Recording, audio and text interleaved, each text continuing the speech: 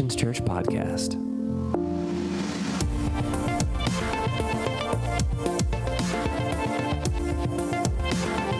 Good morning. Good to see everybody here this morning as we continue our series, If I Had Only Fill in the Blank. And so this week, this whole sermon could be a series. So I'm going to be going really quick and really fast, so hang on. But at the end of this message, we've got a bunch of people getting baptized. And let me say this. If you showed up this morning, you're like, you know what? I've never taken the plunge. I've never gotten baptized. And I really need to go public with my walk. We believe in chaos here at Foundations Church. If you don't believe me, go to the 4 and 5-year-old room right now. We believe and embrace chaos, and we just think chaos happens when Jesus shows up a little bit. And so if you'd like to get baptized and you didn't bring clothes, we'll have a t-shirt for you. We don't have shorts. We'll have a towel for you, and you could go out into the lobby right now, and we'll have a staff member that will meet you and help you get signed up if you'd like to get baptized, if you'd like to take that step this morning. And crowd, you guys are here. This is the touchdown of Foundations Church, of Christianity.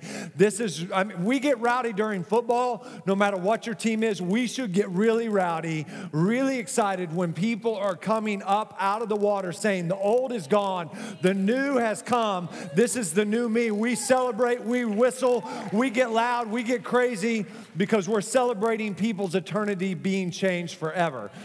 Today I want to talk to you about if I had only had boundaries. If I had only had boundaries. And this morning, if you're single, this is so good for you to be here. If you're dating, this is so good for you to be here. If you're engaged, it is so good for you to be here.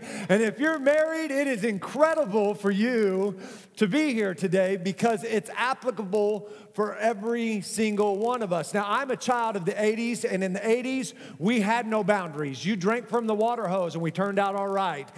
You didn't wear a seatbelt, right, when you were in the car, and you turned out all right for the most part. Your preferred method of transportation, if your grandpa had a truck, was in the back of his truck bed. You had lead paint in your room, and some of you still have a little bit of a twitch, but you're okay. And I remember riding in the car with my parents, and because you didn't wear a seatbelt, you had no boundaries. The only boundary with your sibling was the middle line in the back seat, right? That was your boundary. You didn't cross it or you got whacked. And so whenever my parents would get out of the car, and they'd leave the car running every once in a while, not a lot, you would climb up the front seat. And you would pretend that you were driving, because that's what you do as a boy. You pretend that you're Bo and Luke Duke, and you're jumping the mountain, the hill. Once again, child of the 80s. Some of you are like, who's the Duke boys? Come see me afterwards, and I'm going to help change your life.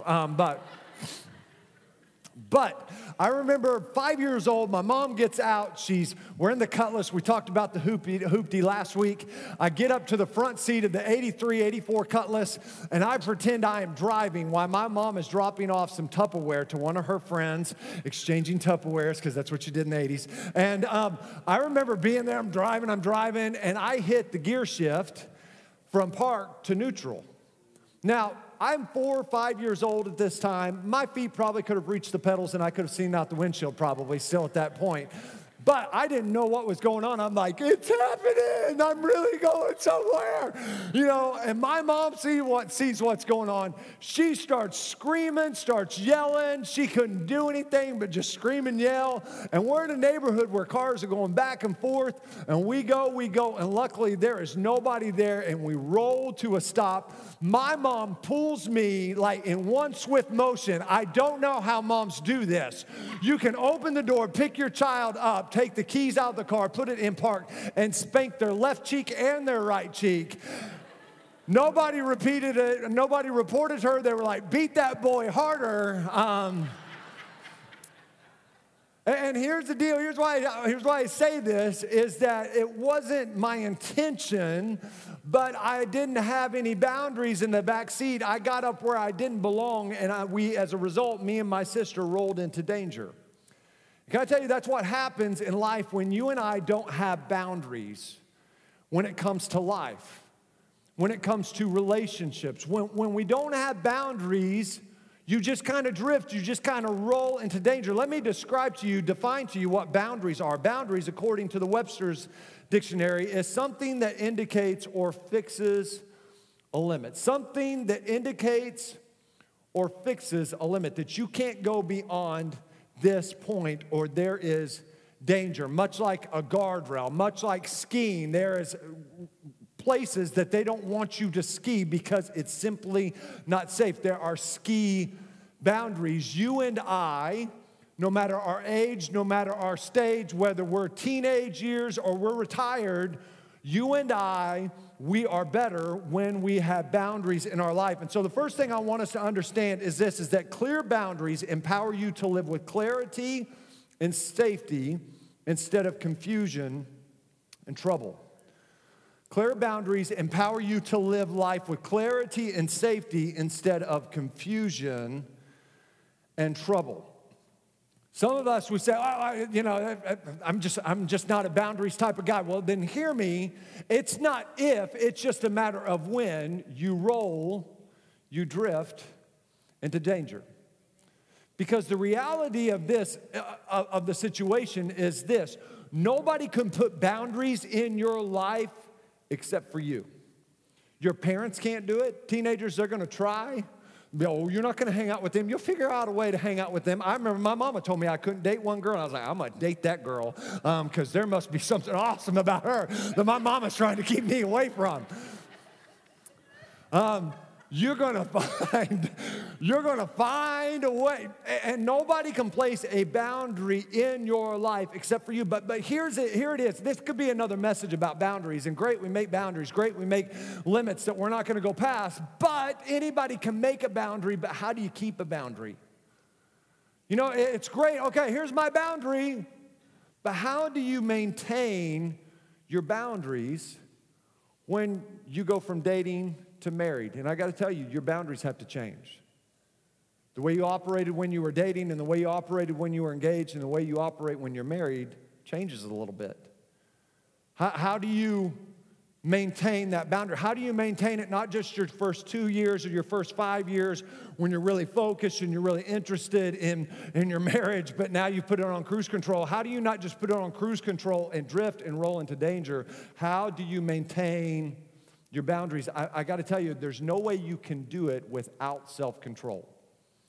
And self-control is one of the attributes of the fruit of the Spirit that should be active in every single life of a follower of Christ. If you are following after Christ, self-control should be active and it should be evident to those that are around you. Self-control defined is this: restraint exercised over one's own impulses, emotions, or desires.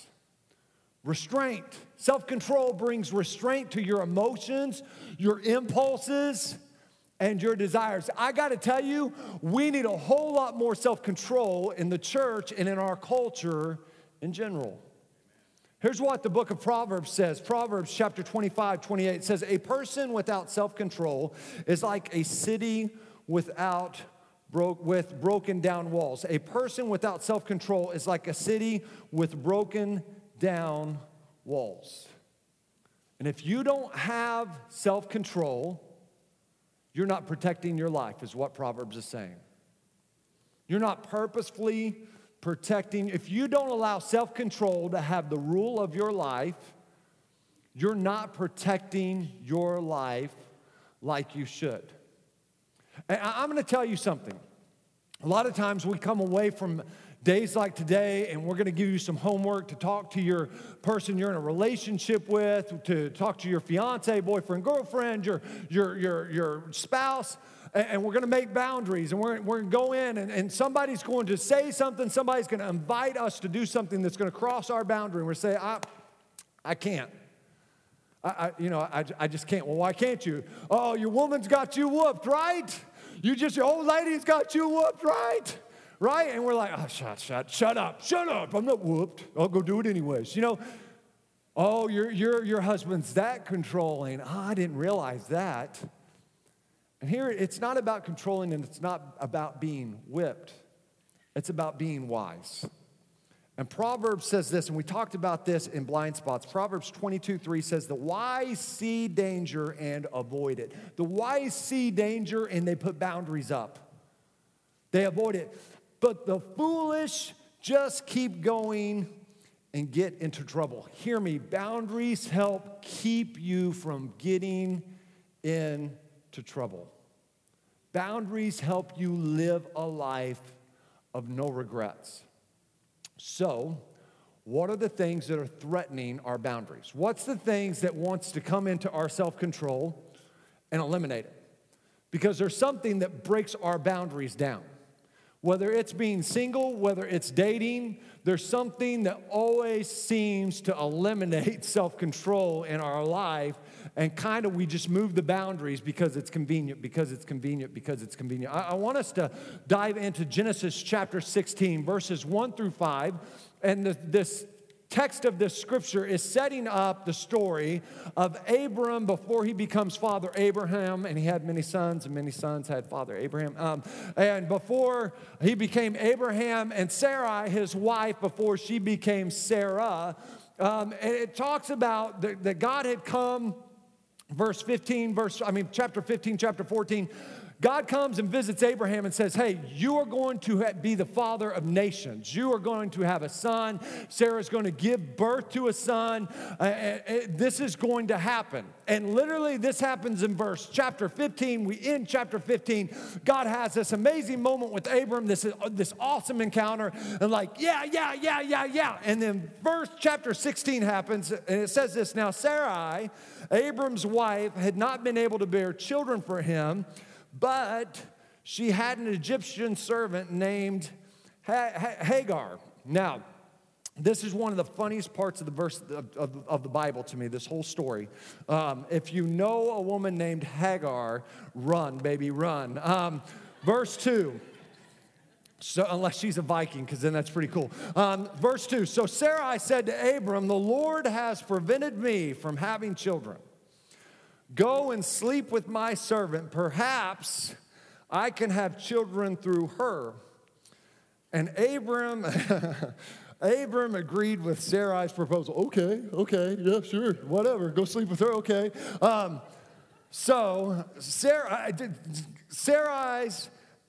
Sarai, Abram's wife, took Hagar, the Egyptian servant, and gave her to Abram as a wife. This happened 10 years after Abram had settled in the land of Canaan. Now, I want us to stop. I'm not trying to place blame here, but this is Sarai's idea, right? It's like, hey, I got this. I've got this servant over here. I've got this idea, Abram. You sleep with her, we'll have kids. Okay, dummy. So Abram had sexual relations with Hagar, and she became pregnant. But when Hagar knew she was pregnant, she began to treat her mistress, Sarai, with contempt. Then Sarai said to Abram, this is all your fault. Now, when I read the Bible, I get actions, I get tones. So I think Sarai's like whipping her head like, this is all your fault, and like getting all dirty mugging, and this is all your fault. I put my servant into your arms, and now that she's pregnant, she treats me with contempt. And the Lord will show who's wrong, you or me, right? And this whole thing becomes dysfunctional. They know what God has for them. They know the promise of God, but they got impatient with God. And I got to tell you, listen to me, impatience for the promise brings dysfunction to your present. When you get impatient for the promise of God to happen and you start acting out of impatience, it always brings dysfunction to your present situation and circumstances.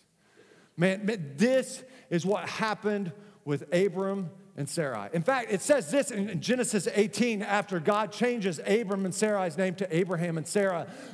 He comes and revisits them, and after this whole debacle has happened, an angel comes to Abraham and says, hey, at this time next year, you're going to have a child. And Sarah's in the tent. She starts laughing. She's like, yeah, right, whatever.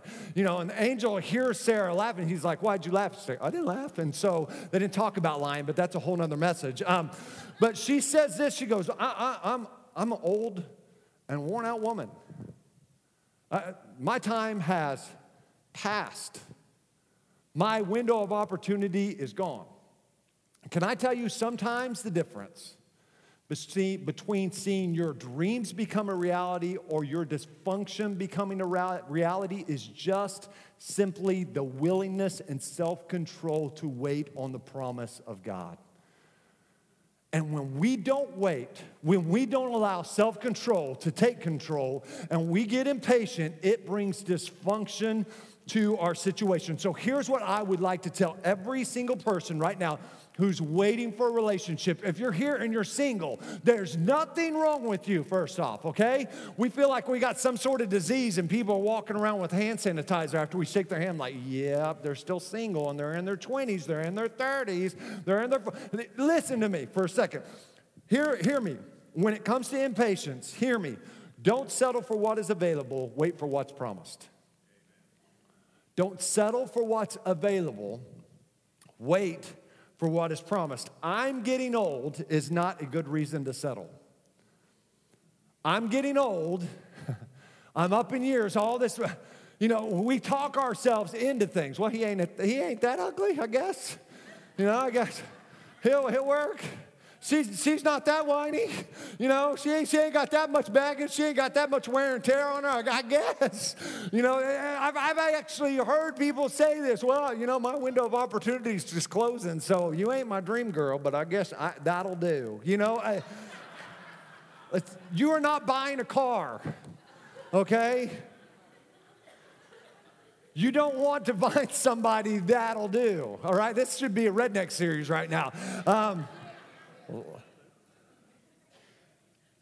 Don't settle. Don't become impatient. Don't settle for what's available. Wait for what God promised you. Man, stop dating someone instead of waiting for the right one. Some of us, we don't know when we're going to meet the right one. Can I tell you, you're never going to meet the right one because you're constantly dating the wrong one. And he loves you enough not to bring the right one around so you don't screw that up. He loves you that much. But you say, I'm just so lonely. I'm this, I'm that. Here's the deal. Set standards and boundaries of who you date and who you're going to marry, and don't apologize for it. This really is a whole series. I don't have time to go through who you should marry, what they should qualify. It says the light and darkness don't mix. Don't be unequally yoked with non-believers. Here's what I would tell you. If you have to talk yourself into dating them, they aren't the one. If you have to excuse what they're doing to date them, they aren't the one. If you have to apologize for who they are, don't settle, they aren't the one. If it's always their way, I got to tell you, this ain't going to happen. They're not the one. If they make you feel bad about yourself, they are not the one. If they don't treat you good right now, ladies, hey, trust me, when they get comfortable with you, they're sure not going to treat you like they should. They're not the one. And if you can't trust them while you date them, you won't trust them while you marry them.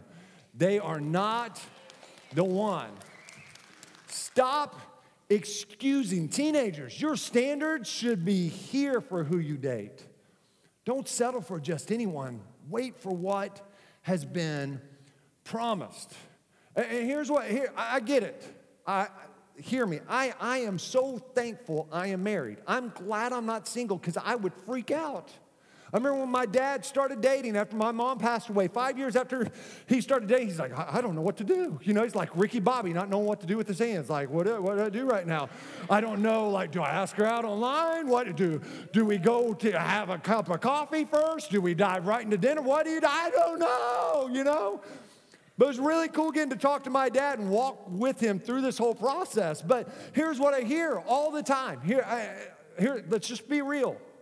Well, Justin, there's no halfway good-looking normal guys out there anymore. I know they're all taken.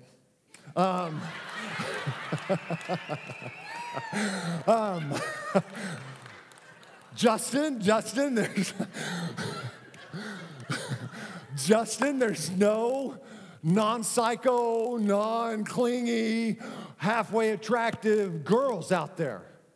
I know. I'm not saying I know. Like, what are you doing? Let's talk boundaries here, Justin. But here's what I would tell you. Okay.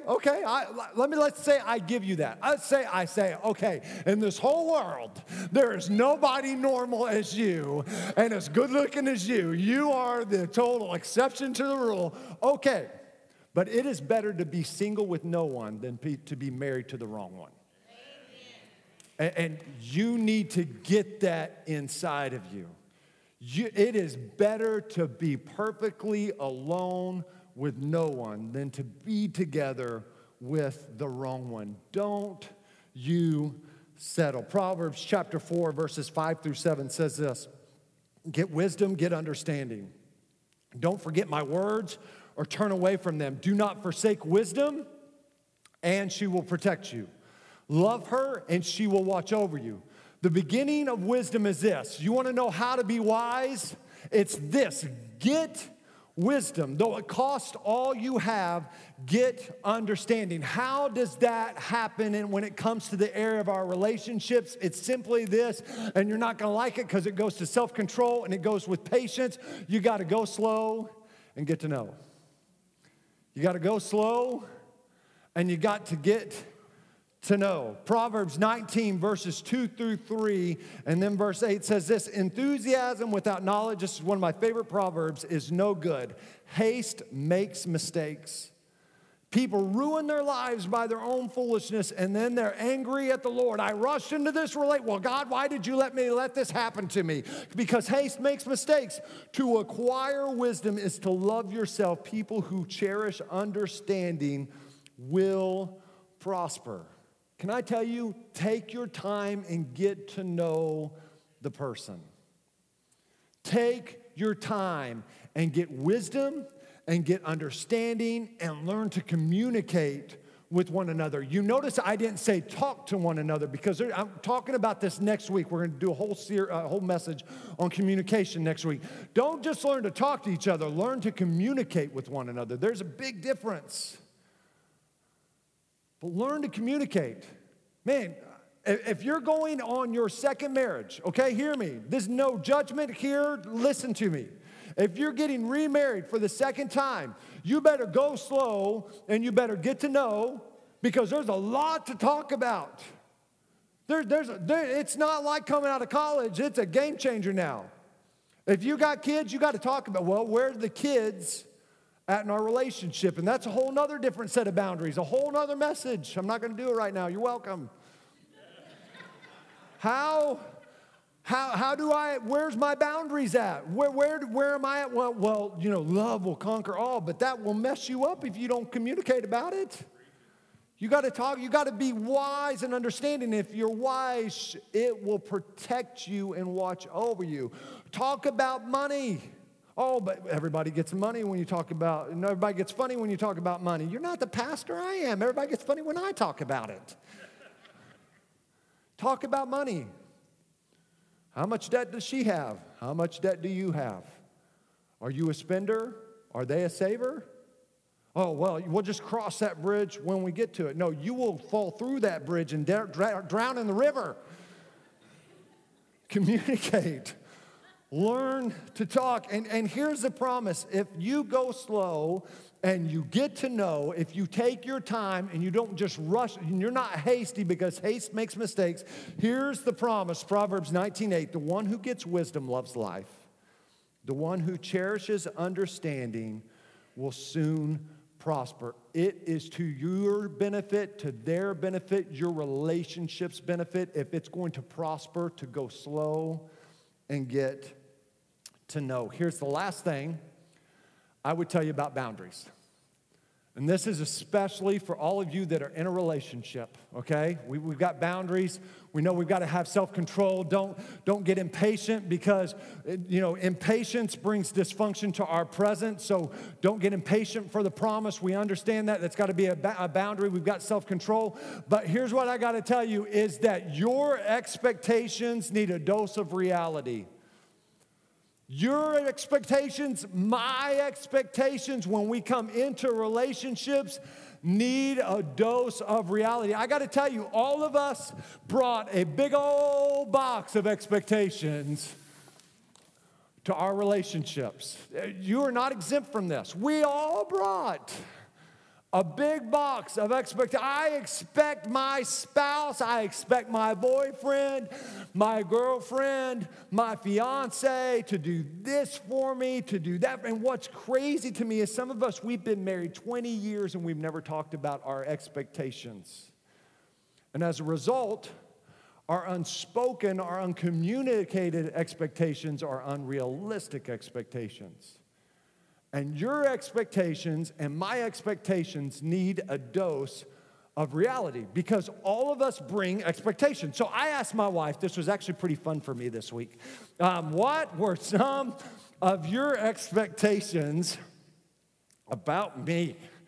And she goes, she just started listing them off. I was like, well, dang, hold on. Let me get a pen and paper. She had them.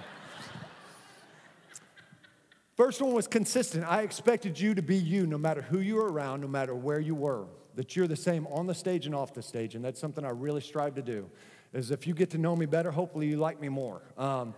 But that I'm like this at home. It's stupid. But that I'm consistent. Now, that part was pretty easy. Here's where it got a little fuzzy.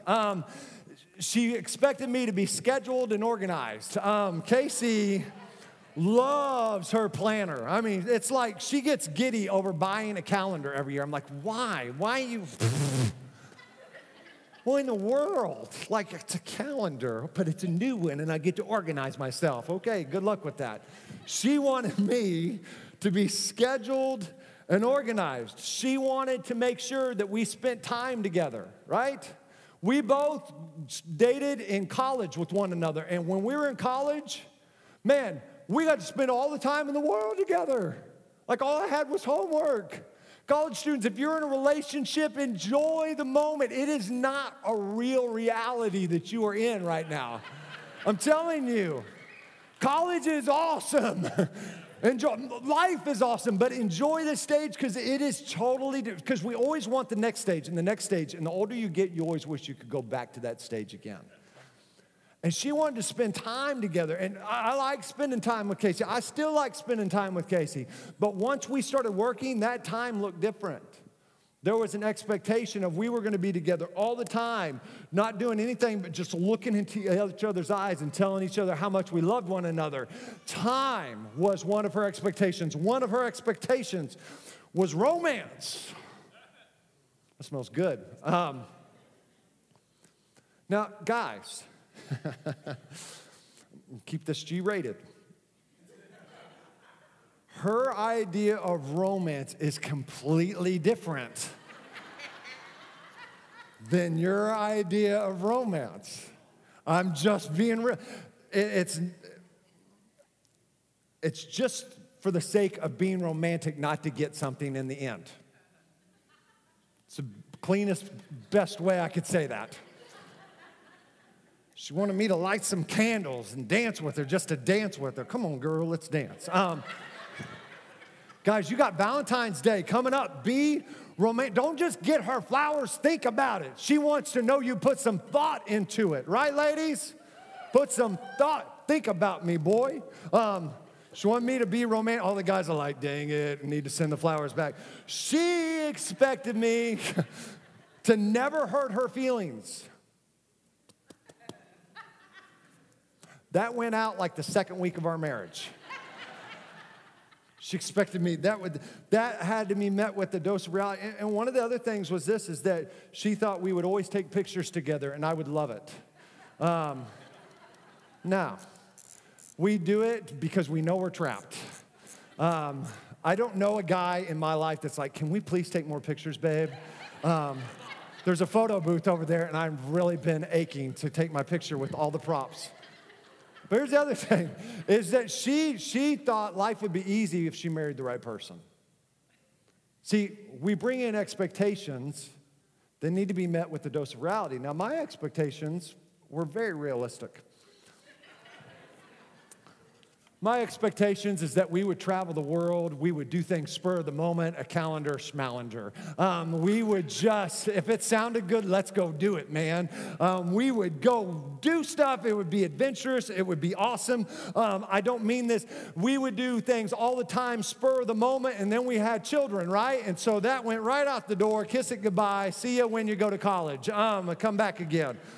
I expected, and maybe expected is a strong word. Ladies, don't kill me here. I expected my wife to cook for me. And some of you are like, oh, she cooked for me in college, and she's a great cook. She's a great baker. She'll make a pie that will change your life. And I just want to make sure that I allow her to operate in her gifting. So I had the expectation that, man, I'm just going to let her go. She's going to cook for me. It's going to be awesome. It's going to be wonderful. And then my last one, which this one really is not a bad expectation. Excessive expectation is that I expected Casey Graves never to come to bed in this. I don't care how old she gets. I don't care if her kids call her Mamaw. She ain't Mamaw to me. Okay? You ain't showing up in my hood in a moo-moo. We're a moo-moo free zone. I'm just telling you. This men, if you didn't tithe, you better go back and give in the offering because I just saved your bacon. I don't care how much your husband says, babe, you look great in anything. You do not look great in this. I give you there's some snap button action, but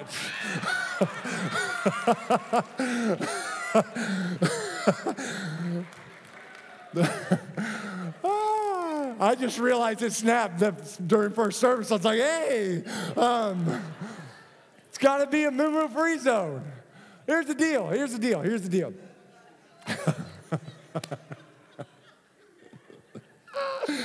Oh, man, I hope we get it back together here. We are consumed with our expectations. It's just true. Our needs, our expectations, we get fixated on. And here's what the Bible says in Philippians chapter 2, verse 3 through 4. It says, don't be selfish. Don't try to impress others, but be humble, thinking of others as better than yourself. And I got to tell you, that's so important in your marriage. That's so important when it comes to your spouse. Don't look out only for your own interest or expectations, but take an interest in others too. Can I tell you, man, I'm closing with this right here.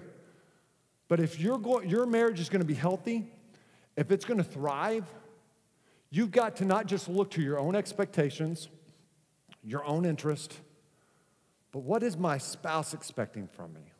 What is my spouse needing from me? What is she needing? What is he needing? What is my fiance needing? How can I serve my fiance in the area of our relationship? How can I set up borders that are realistic, boundaries that are realistic in my life to where I'm not bringing in a box of expectations that have no dose of reality, but I understand I'm not putting undue pressure on my relationship. Can I tell you the only way these boundaries get set when it comes to expectations is by you communicating about them. And you've got to talk about them. Married couples. And I'm going to say this, I wish I would have said it in first service. This one belongs in marriage and marriage alone. Your sex life needs to be talked about. It does. That's a great amen. He's the only one that tells the truth in this whole place. Can I tell you? For too long, the church has been quiet about it because we're like uncomfortable. And so we've let Hollywood define what sex is and what a healthy sex life looks like. That's messed up. That's stupid. Hollywood is unrealistic. And guys, your expectation's unrealistic. So what does a realistic expectation look like in the confines of my marriage? And if you don't talk about it, guys, you can't gripe about it. You get what you tolerate, fellas. And so you get what you put up with. And if you're not willing to talk in a loving way, man, Do something to change it. And wives, don't just know the need, but meet the need. Guys, you know what? You're going to have to communicate about what's the expectations I have when it comes to social media, when it comes to email, when it comes to my cell phone. What are the expectations? What are the expectations dealing with the opposite sex? Because I got to tell you, there's got to be expectations. There's got to be boundaries that you put up there. Your expectations aren't going to look like mine. Your boundaries aren't going to look like mine. But there needs to be something that you guys agree to, that you say, okay, here's what I'm expecting you to interact in the confines here. Here's the boundaries of that. And I think this is realistic. Where are your boundaries at when it comes to that? Where's your expectations when it comes to telling the truth? Because can I tell you, if we learn to tell the truth and we're not lying, we're not covering anything up. Where's your boundaries at? Where's your expectations at? What do you do with unrealistic expectations? You got to communicate and you've got to work through them. Let me remind you what boundaries are. It's something that indicates or fixes a limit. I close with this. I'm done. Hear me tonight, or this morning, excuse me, tonight. I've been talking about romance. Hear me this morning.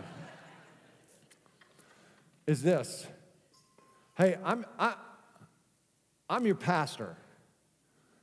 And for too long, there's been our marriages are under attack. I got to tell you, too many times there's dysfunction that's rising up in our marriage, and I want you to fight. Man, I am for you as your pastor. I want you to thrive. I'm not trying to put to weigh you down with more work. Oh, great, I've got to talk to my wife. It's not what this is about. This is about, I want to see your relationship. I want to see your marriage succeed. I want this to be a church where we have marriages that it's common that people are celebrating their 25th and their 30th and their 40th and their 45th and their 50th and their 60th, and that it's just a place where things are thriving and there's marriages happening, but you got to do the work, because hear me, the only person that could put boundaries up and use the self-control to maintain them is you. And so I close with this. Philippians chapter 1, verse 9. It's out of the Message translation. They don't have it up in the AV room, because I saw this Saturday night when I was studying. And it says this. It says, so this is my prayer, that your love will flourish and that you will not only love much, but well. Learn to love appropriately. You need to use your head and test your feelings so that your love is sincere and intelligent and not just sentimental gush. I'm going to read that one more time, because this is my prayer for your relationships. This is my prayer for your marriage. This is my prayer, that your love will flourish and that you will not only love much, but well. Learn to love appropriately. You need to use your head and test your feelings so that your love is sincere and intelligent, not sentimental gush. Wait for the promise and don't settle for the dysfunction. Man, wait for what you want most instead of settling for what's available now. Let's pray. Lord, we love you and we thank you for this message, for your word, and for this challenge. And God, I pray for whatever phase we're in, whether we find ourselves alone, whether we find ourselves dating, engaged, or married, that, Lord, your word would speak to us, that we would not just be hearers of your word, but we would be doers. And Lord, I pray that Philippians 1:9 would be real in our life, that we'd love well. And Lord, your word says, learn to love well, that we would learn to love well. We would learn to love appropriately, that we would be intelligent, using our head and not just following our feelings. God, give us wisdom and knowledge and understanding. And God, help us to yield to you, Holy Spirit, so that self-control can be evident and active in our life as we set up boundaries, but we use self-control to maintain them. In Jesus' name I pray, with heads bowed and eyes closed. If you're here this morning, you say, Justin, I'm here, and man, I don't know Jesus Christ as my Lord and Savior. We want to give you that chance. You may be here today and maybe you just walked away and you're not where you should be in your relationship with Christ. Can I tell you, man, God's not standing there in judgment. He's there with open arms ready for you to come home. And if that's you, when I count to 3, if you just raise your hand, we're going to lead you in a prayer that will change your life. 1, 2, 3. Is there anyone here today? You say, Justin, that's me. Yeah, there's 1 hand, there's 2. Is there anyone else? You say, Justin, that's me. There's 3. Is there anyone else? You say, Justin, that's me. There's 4. Is there anyone else? You say, Justin, that's me today. And man, there's a change that needs to happen because I've just drifted away. And man, I need to come back home. I need to get it right with the Lord before we go any further in service. You join these 4 hands that are raised. If you raised your hand, if you please repeat this prayer after me. And mean it from your heart. Jesus, I come before you today, and I confess that I have sinned and that I've messed up, but I ask for your forgiveness. God, I turn away from the life that I was living to grab hold of the life that you have for me. God, I ask that your grace and love would enter my life. I confess you, Jesus Christ, to be the Lord and Savior of my life. I'm going to live for you the rest of my days. In Jesus' name I pray. Amen.